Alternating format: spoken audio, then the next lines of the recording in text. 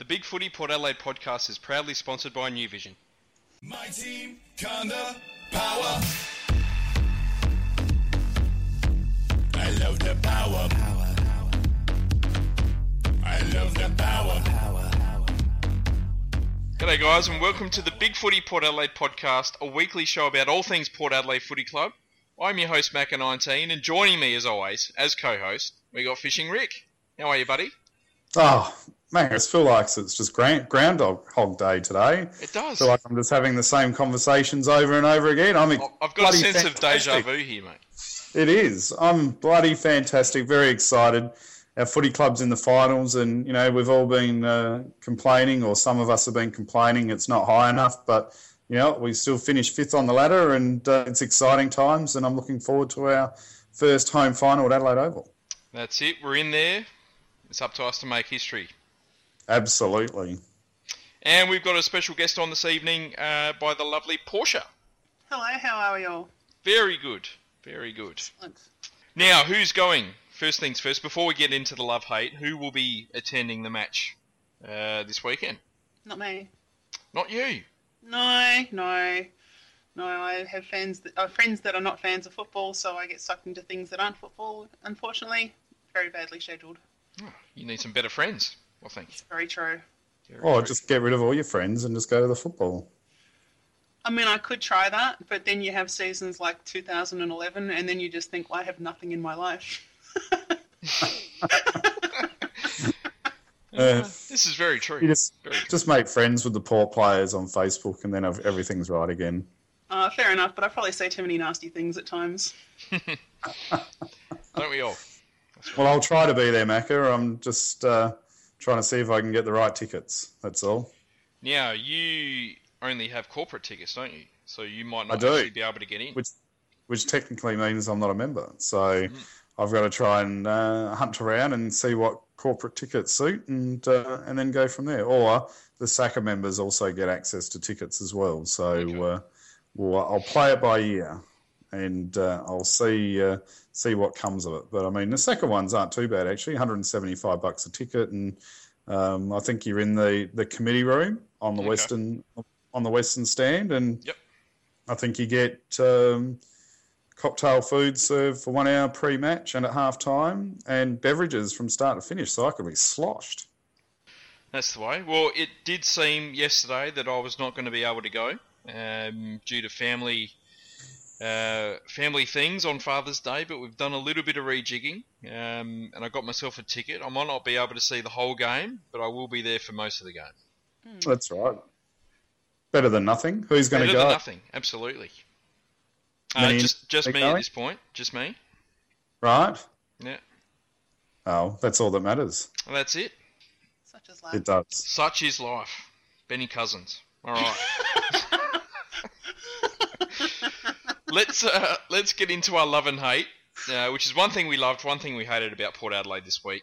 Rick, I think you've got a bit of an interesting one.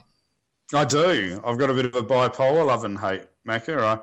I hate that the AFL is so biased at times, and finishing fifth on the ladder and having a home final, we're not even entitled to wear our proper Guernsey, and they're making us wear our away Guernsey. I mean, I just think it's ridiculous, and it just shows the VFL mentality still lives with the bias that they've got in the AFL system. And I'll bookend it with my love, which is, isn't it fantastic that we might be able to wear our prison bars for the home final, just to make it even sweeter. It's just beautiful and ironic. Is this one of the most bizarre things you've seen in AFL world so far? I mean, you win a home final, you're banned from wearing your home Guernsey to your home final. The away team is allowed to wear their home Guernsey because apparently they don't have an appropriate Clash Guernsey, despite the fact that they've worn the Clash Guernsey probably 15 to 20 times in the last 4 years. But apparently there's now some super dress code for finals, which no one ever knew about. But we're allowed to wear our prison bar Guernsey, which were normally banned completely from even coming to the conclusion that we'd want to wear it, let alone putting it together. I mean, it's just bizarre. It is bizarre. What sort of tin pot league is this? It's a really good question. I think that in part it's probably just that Gillan McLaughlin can't replace himself. Could be part of it. These things happen. I don't know. Or is it because Gillan McLaughlin's actually trying to impart himself onto the league? Maybe he's open-minded to the prison bar Guernsey. Maybe it's a way of saying sorry to Port because he's not going to help us out with the SMA negotiations. Right. Well, it just seems strange. I mean, if Richmond, they've got a Clash Guernsey, which they've worn against us in the past. They've worn it this year. If it's appropriate for the minor round, why would it not be appropriate for the finals? That's a really good question, but I guess my other question would be is why does Richmond have a Clash Guernsey that's not just, 80% yellow with a black sash or something? And there'd be absolutely no problem at all. Well, it's very true. I mean, it's probably the only league in the world. I mean, every other league from every other sport in the world, the clubs have 2, 3, sometimes even 4 Guernseys that they wear throughout the year. Yeah. To account for all sorts of different clashes. Yeah, it's just... I mean, they even made Freo in their home and away game not long ago against Richmond, wear their away Guernsey at their home game as well, didn't they? Well, Freo had to wear their away Guernsey for the grand final last year, despite the fact that there was pretty much no clash at all with Hawthorn. Yeah. Yeah, but with I don't know, did they flip the coin? Because isn't there something with the grand final where they flip a coin and one team gets to pick the change rooms, the other one wears their home Guernsey or something like that? Or I seem to remember that being the case back when Port were playing in the grand final. Don't know. I'm not too sure. Don't get logic in the way of it. It's just silly. I mean, they came up with this idea that everyone had to have a predominantly white Clash Guernsey about 5 or 6 years ago, but only half the teams decided to actually do it. Everyone else complained about it, so the likes of Essendon and Richmond get let off the hook. I mean, it's just not good enough. Well, just while we're on the topic, can I just make a slightly controversial statement? I actually think that our regular Guernsey is better than the prison bar now. I would be more than happy for us to wear our home Guernsey. I just want us to wear our home Guernsey to our home final. Yep. Yep. No, I don't know. I've still got an emotional attachment to the 80s and 90s, so I'm very happy to be wearing the prison bars. To me, that's Port Adelaide. Yep, that's fair enough. So do we think that this is maybe some sort of thing where, because the AFL relented on us being able to do the whole never tear us apart thing before the game, they've sort of had a bit of a nudge, wink, wink to Richmond saying, well, you can wear your home Guernsey, Port can wear their away Guernsey? Oh, yeah, I don't know. That'd be... look, honestly, I hope that's not the case, because that would have my estimation of the AFL even lower than they already are. Yeah, it's interesting that the Collingwood Football Club has got no negative opinion on this. No, they've approved it.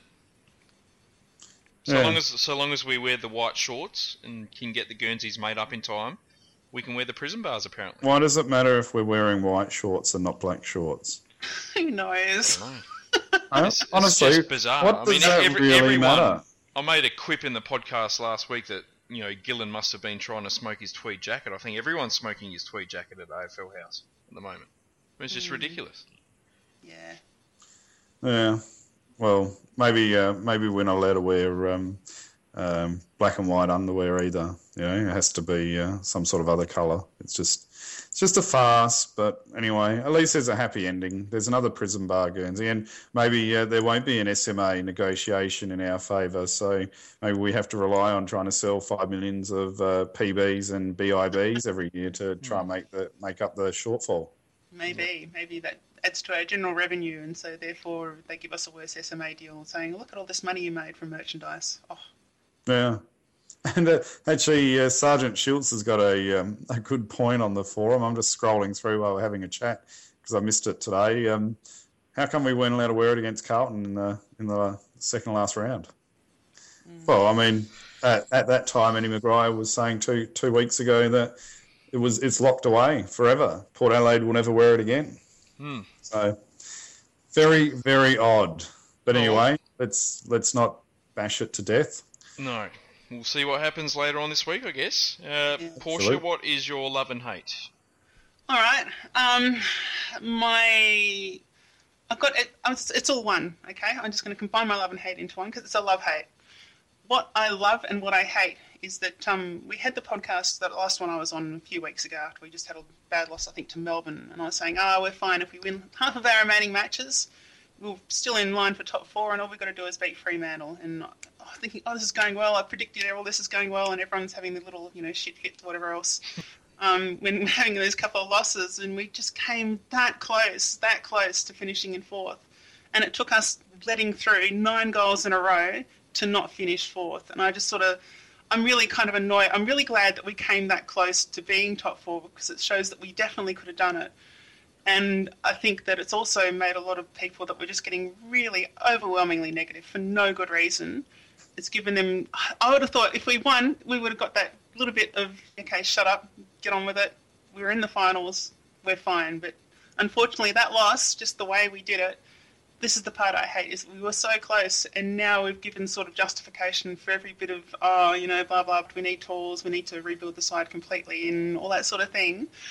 And I just know we've just opened the door to a whole bunch of total bullshit, really. So it's my love-hate. I love that we got this close. I love that we're in the finals, but I absolutely hate that we came that close and we didn't quite get there, and now we've just got a whole bunch of excuses for really quite pointless negativity. What's the story of our season, or particularly the second half of the season, is sort of close but not close enough? Yeah. And not for good reasons either, I suppose that's the other thing. No. But just as a secondary hate, I really hate that Cameron O'Shea got dropped. Me too. Yeah. Oh, well. Poor old Cam. Poor Cam. That's it. He'll be alright at St Kilda next year. Hey. None of this. Everything will be better. None of this. He'll be getting games every week at St Kilda. Intercept marking left, right and centre and running off his man and just showing us what could have been. Yeah, if only we traded Pittard instead. Hey. Oh, I like it. Yeah, actually, he didn't have the best. He didn't have the best game on the weekend, but we're all allowed to have one bad game every now and then. Rick, it was appalling, and it's a finals game, so when you have that bad game, it's worth about 4 bad games, I would have thought. But he wasn't a lone soldier. No, well. There were a few along with him. Yeah, true, but let's not steal Macca's love and hate. Oh, no, sorry. That's it. My love is it's got to be Schultze finishing the year on a high with a big game in a finals type game to end the minor round, kick 62 goals for the year. He hadn't really been amongst the goals for a while now, so it was great to see him kick a bag before the finals to hopefully keep his confidence up, and hopefully we see another big bag of goals from him this week as well. And my hate is our preview podcast for the Freo game, Rick. I think we jinxed it. Why is that, mate? I think we threw ourselves under the bus. Well, in what way? Well, I picked Freo by 37 points. I think they broke out to a 37 point lead there for a while. And we spoke at length about how fantastic it was that we hadn't really given up a lot of those sort of multiple goal runs throughout the season. And then here we go, and they kicked 9 goals in a row. We jinxed it. I feel terrible. And also our structures were that fantastic. Horrible. The defence that we've been talking up all year was an absolute disaster. Yeah. That's exactly right. Look, in that respect, I sort of feel like the huge win the week before was a bit like, what was it? Yeah, 2007 when we had that absolute smashing of North Melbourne, and you're thinking, this is great, and then you just go in and get pants the next week because you just get so high on the 100-point win. Maybe your standard's lower, maybe you do a bit of half-assed bullshit and get caught out. I don't know. Maybe it just gave us the wrong mindset going into a really tough game. Is this just segueing straight into the review, is it? Pretty well. Yep, we can do that if you like. We got the power to win, power to roll. Come on, for Adelaide aggression. We are the power from Port. We were a little bit unlucky as well, where I don't know if it was nerves with players not really thinking about the ball or watching the ball, but we didn't get the ball bounce our way the whole bloody game. The amount of times our players ran at the ball and the ball bounced at 90 degrees, so it just sort of bounced into a Freo player's position more than a Port player position. It was just amazing. It was very frustrating. And then it brought me back the memories of Gavin Wanganeen, who I still think is the best player of being able to read what a ball's going to do in the air when it hits the ground. He had that amazing ability to know where to be on the bounce of the ball, because I think I even texted Macca during the game going, my God, these boys just aren't reading the ball bounce at all. And it was just really weird how the ball was bouncing on the Freo Oval. So, I mean, that's probably one of our minor issues compared to what the real issues were, but that was one of the major frustrations that I took out. I'd suggest the part of that problem was basically that when you're waiting for the ball to bounce, it's always going to be a little bit of a lottery, and really you should just be doing whatever you can to make sure you actually get the ball rather than hoping it's going to bounce your way. I think that's probably what it shows, is that we were not linking up correctly and that maybe we weren't chasing the actual ball hard enough when it counted. Yeah, I do agree with that. Of course, the game we're talking about is round 23. It was Port versus Freo at Subiaco Oval. We ended up losing by 8 points. We lost 14 goals, 13 to 16 goals, 9. Schultze had a big day out with 6 goals. Robbie Gray, Hamish Hardlett, and Chad Wingard kicked 2 goals each. I wouldn't mind sort of splitting this up into the two halves, because they were both fairly different, sort of how the game was heading at half-time to the final result. What were your feelings at half-time, people? Optimism. Oh, what a scoreline. It was fantastic. We were taking Freo head on and we were performing very well. And really, let's face the facts, we should have been much further in front at half-time. We really squandered some perfect opportunities to get some more shots on goal.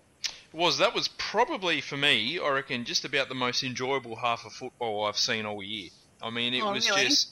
I loved it.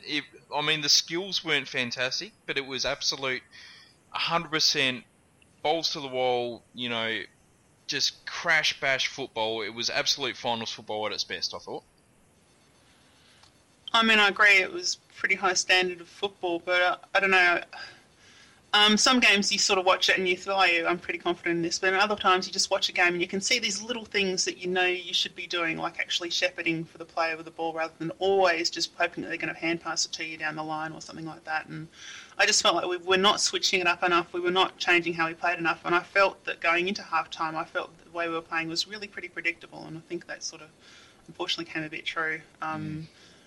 When they had the half time to sort of reset and work out what we were doing, because we didn't change how we played in the second half, and I think that was what really caught us out. Not that we suddenly played worse, but that we didn't adapt to changing conditions and changing defensive tactics against us. Yeah. Well, I think Ross Lyon won the coach's battle, obviously. Definitely. He did on the scoreboard, but I mean, he was able to manipulate his forward line to have continual mismatches against our defenders. Which was quite frustrating to me. And it's hard, obviously, not being at the game and watching it on TV. And hopefully we'll have Tim Ginniver on this week, Macca, as well. So I'd love to hear his thoughts from an expert opinion. But to me, it seemed like our tall defenders really pushed hard following their key forwards up outside the inside 50, which then allowed that forward space for the forwards then to run back into. And our key defenders weren't there, because it was actually quite annoying the amount of forward entries Freo had where our key defenders actually weren't anywhere in sight. Is that something that you two picked up? Yeah. I know that was basically Auskick game and that we were all just chasing the ball, but I think that you're quite right in that they managed it better, and I think it actually at the other end of the ground it was managed better as well. As the game went on, you saw more often that Freo players weren't getting wrong-footed when we were on the attack, where they had done earlier, because they worked out how we're going to play the ball, better awareness of what's going on, and so when we tried to lure them out into an awkward position, they didn't go for it. They knew what the preferred option was every time. So I think that they learnt during the game, and that was probably just the case with the forwards as well. I thought it was interesting, sort of the backline battle. I mean, in the first half, their tall forwards really dominated the play. I mean, Pavlich was in great form. Matthew Taberner kicked a couple of goals and was really sort of giving Homsch a bit of a runaround. and then it just completely changed after half time. Their Tolls only kicked 2 behinds after half time, and that was both from Sandilands in the ruck. And their smalls just absolutely tore us to pieces. Yep. And I wouldn't actually blame Jarman Impey as much as what supporters are, because there was a lot of occasions where there wasn't much really he could do to deny Ballantyne getting the ball, really. When Ballantyne's, almost one out in the forward line, with space, it's going to be a difficult ask for any defender, let alone a first-year player. And we weren't able to congest the midfield, and we did allow them to, that slingshot that we're known for. Freo were fantastic at creating that slingshot, and they had 41 inside 50s and 25 scoring shots. Yep. I mean, that's fantastic conversion for their inside 50s. Yeah, their efficiency was a lot better than ours. I mean, it was just the same story with us where we were kicking it forward, but it was just coming straight back out again.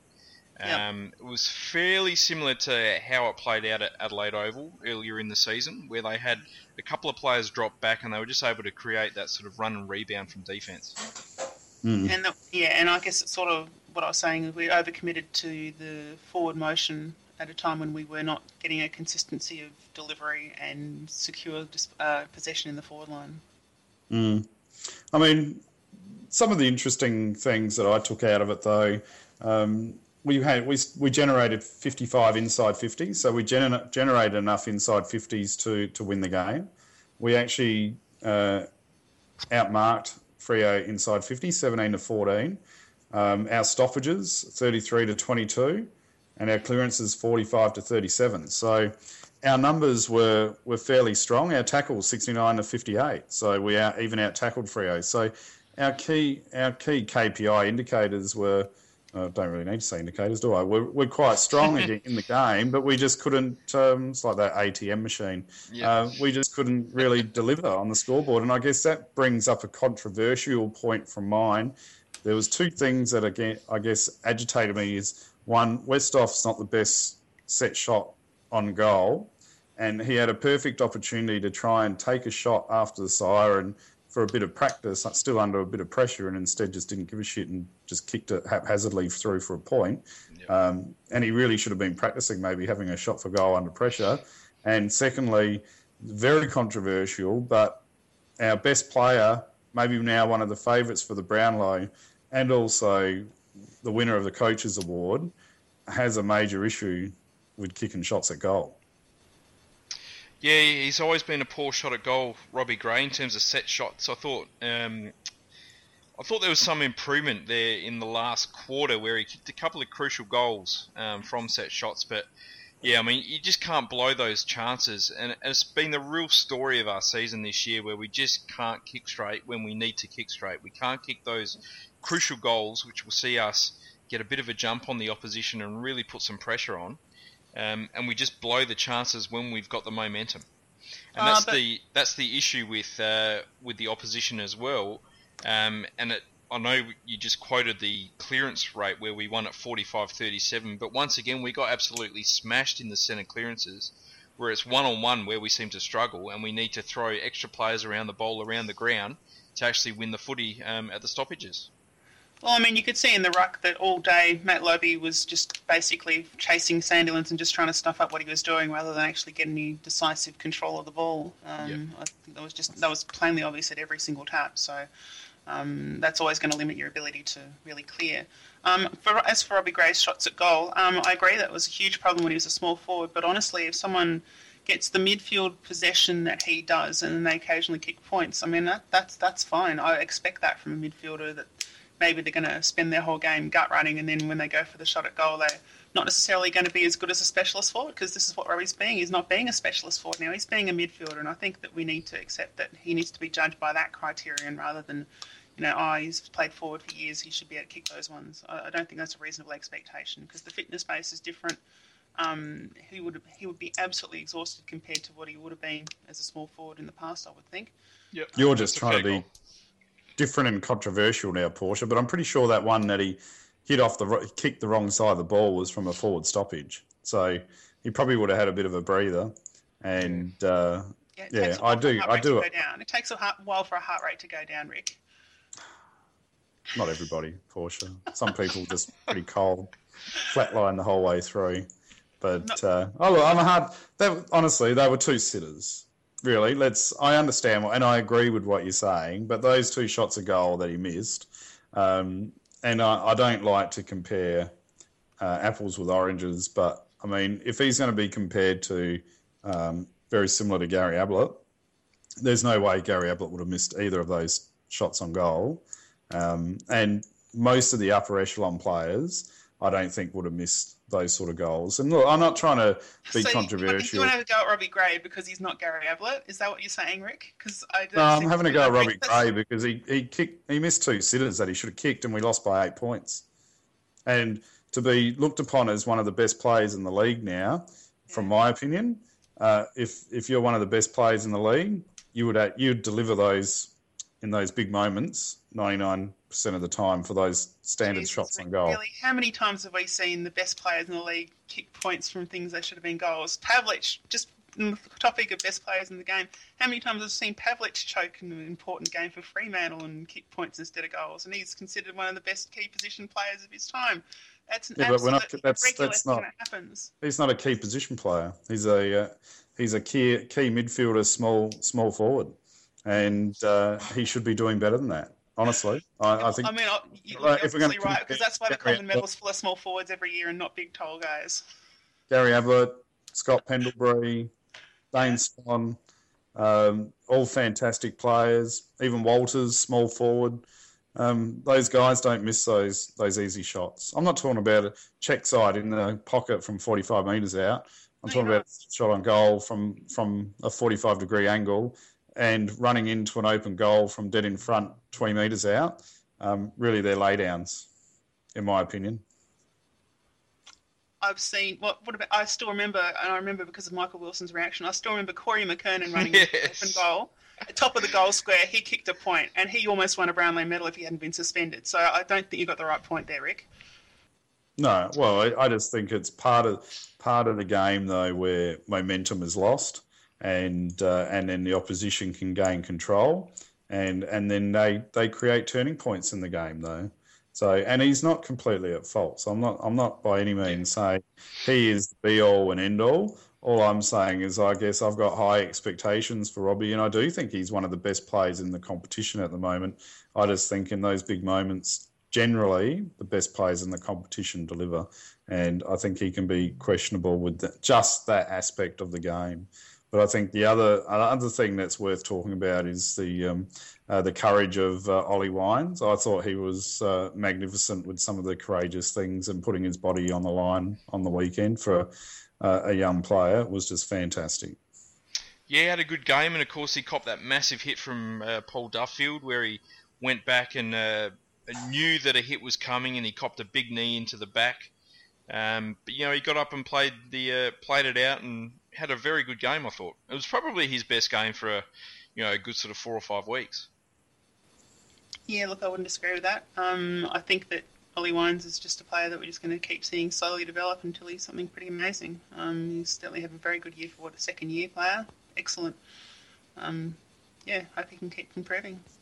Well, he didn't even think twice about backing into that pack. No, it was just no. It was, and he was going to do it again until he was called out of it later in the game.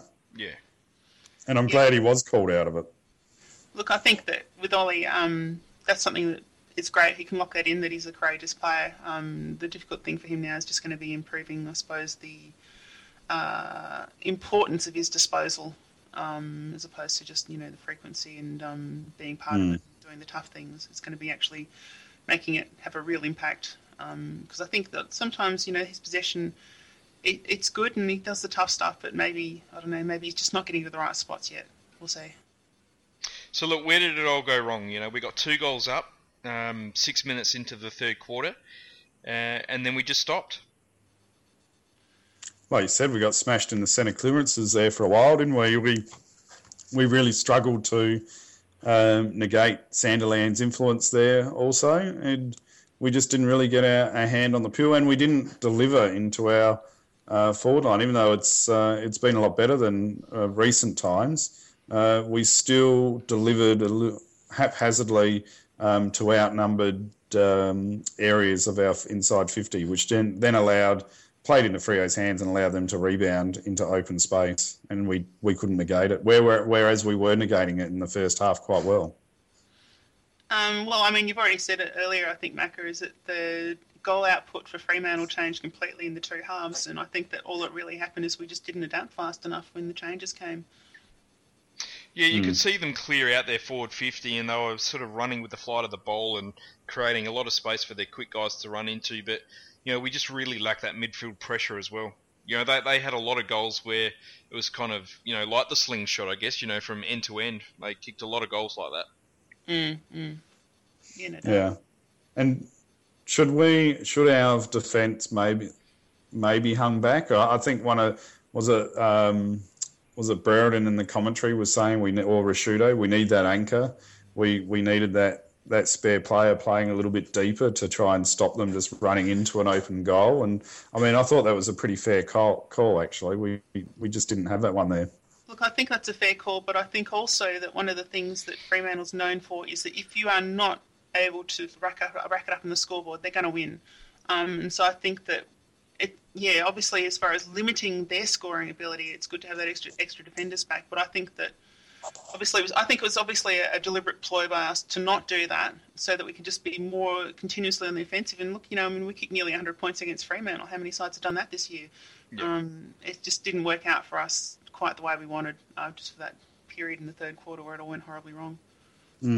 Well, I actually texted to Macca during the game, Portia, where was Trengo the whole time? I hardly ever saw him at a contest, and I'm not saying that he was running away or anything, but Freo seemed to be pretty clever.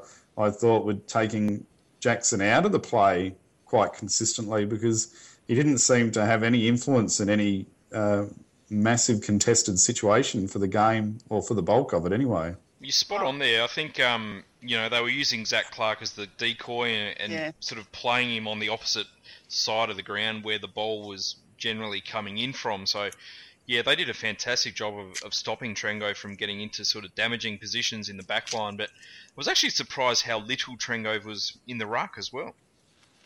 I agree on the ruck one, but as far as Trengo having not a lot of impact in defence, you're quite right, he was led away. But also, I think we've still got to remember he's coming back from injury, and Fremantle, if they clear out and leave a lot of space in their forward line, it's a lot of ground to cover. I don't know, I think maybe we're hoping he could recover faster and better than he has. Well, he was fine the week before. I mean, I know. Yeah, but it's Carlton was sort of a training drill, but it just seemed strange. He just seemed to be sucked away from the ball, which is smart by Freo, and I guess if that's the case, and bad coaching, and they're the sort of things you can't really pick up on TV that you can live at the game. So it'll be interesting, hopefully, watching it live this week to see what happens.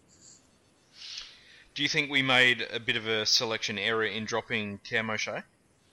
Absolutely. Who would you have kept dropped out instead of him? Look, I know everyone's scapegoating Moore. I don't know.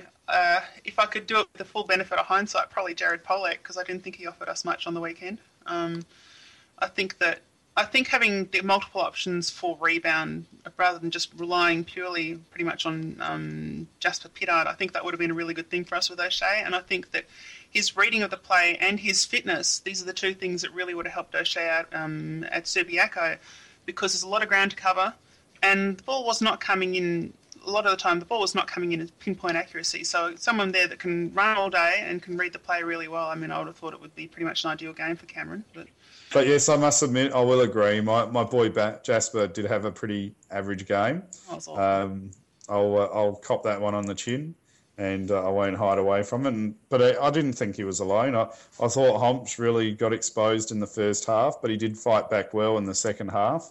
But again, that came back to our structure in defence with our key defenders really seemed to be out of alignment, and Freo were doing a fantastic job in getting rid of our players or their forwards losing our defenders and getting it to easier contests, which was quite frustrating. But overall, we can't ask for much more. playing away in Perth, to lose by 8 points.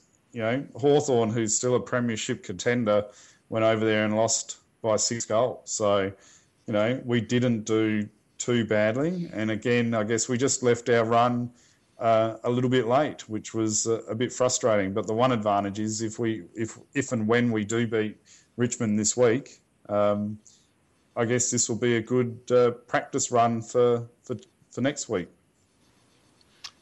Well, yeah, that's true. I would certainly hope that we can beat Richmond this week. I guess the real question is, and I know that something has already come up, but I don't want to spoil your preview too much for later in the week, but I guess do we bring in another tour for this week just to start seeing if they can be an option for us? Well, Jackson didn't write off the possibility of Butcher maybe coming back for finals, did he, Macca? I don't know, it's probably too far gone now.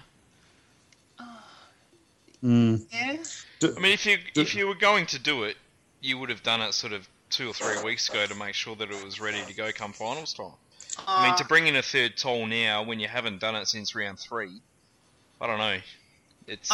Unless they've been practicing it at training every week for the last sort of 2 months, I'm not sure it's going to work. I think the only reason I'd say something like that is that we have been reasonably consistently worked out on our game plan recently, and adding something new that we have actually trained a bit to do and have done in the past could actually be a bit of a wild card. You know, sometimes the player is the wild card, and sometimes just the setup is a wild card, and I think that could be a good one for us to sort of get over Richmond and catch them off guard a little bit, hopefully. Yeah, that's a fair call. Mm. Look, who were your best players on the weekend? You first, Rick. Really? I had Hamish Hartlett up there. I thought he played another very good, strong, solid game. Couple of goals, very influential for me, and he's really just racking it up week after week, Macca. Robbie Gray, again, outside of his goal kicking, which I was a bit critical of, was very influential. Jay Schultz with his 6 goals, and a lot of them were leading to the goals, which makes me very happy, and great marks at the same time. So I thought Jay had a fantastic game and really probably could have him second. Travis Boak fought hard, another great battle with Crowley, and I would have loved to have got Chatty in there, but he just sort of dropped off at the end. So I'll give it to Ollie Wines instead, and probably a couple of possessions for the second half. Just wasn't enough for Chad for the overall game. Yeah, I agree with most of that. Yep. Oh, that was easy. Oh, I know. I'm just kind of dumbfounded because it's not often I agree with you, Rick. So, yeah, well done. Yeah, that's what he said. That's what she says. Done. Okay. So, mine, Robbie Gray, definitely best on ground, even with the set shots. I mean, it's a bad thing, but of all the things that you can complain about in this match, I think having a go at probably the best guy on ground is a bit rough. Jay Schultz, absolutely, I thought he was pretty good. I am going to give Chad Wingard votes because I think that in games like this, the important things are the people that impact on the momentum of the game, not just people that rack up stats. And I think that as far as having a real game-changing input and really keeping us in it at a time that I was sort of thinking, I don't know if we're doing all that great. Chad Wingard was fantastic, and like I said in the game day thread, I really feel like he hates Freo as much as I do. He just really came up with some really good players, I thought. Apart from that, gosh, I don't know. Hartlett was okay. I thought Carlisle was okay in the first half. That's about all I've got. I thought Carlisle had a bit of a shocker, to be honest. I thought he got rings rung around him for a lot of the game. I know Macca didn't see it like that. I know because I was having a bit of a go and Macca was sticking up for him. But I don't know, maybe it was just the whole structure thing which was out of whack, and so Carlisle was being made to look to be worse than what he actually was. Look, our defence in the first half was a bit of a shambles, and definitely Homsch probably played his worst half for, possibly all year, and, maybe Carlisle as well. I thought he had a rotten first half, but they both really came together in that second half and shut out their direct opponents, and And as I said earlier, it was kind of the smalls that did all the damage and our small defenders that dropped the ball after half-time. Do you think part of the problem, because we're having an issue, well, not an issue, but the key defenders as a whole, we're sort of thinking, yeah, they could have done better. Do you think part of the issue is that we don't have, with Homsch, Carlisle and Trengove, we don't have what we traditionally have had with the Port Adelaide defence is one key position backman that has a lot of pace. Trengove's okay, Carlisle's not great, and honestly, Homsch isn't all that great either. We used to have guys like Bishop going, just running behind the bloke. Even if he was not a fantastic contester, he was always at least present when the ball was being sent into the forward line. Do you think that's something that caught us out in the very much a running ground at Subiaco? Is that maybe where O'Shea comes into it? Yeah, absolutely. I mean, as a third option, why not? Yeah. Oh, look, I think O'Shea would have had a fantastic game on the weekend, and possibly, if he was out there, as a number of people have said on the forum this week, if he was out there, the result may have even been different. Because I think that game would have suited his style of play, absolutely down to a T. I guess we were probably worried about Walters and Ballantyne, and maybe O'Shea getting exposed. Well, we just lacked options in the end on who to go to them. I mean, Jonas was getting the runaround from Walters. Impey, struggled after half-time on Ballantyne. We just lacked that other option to be able to throw to those players.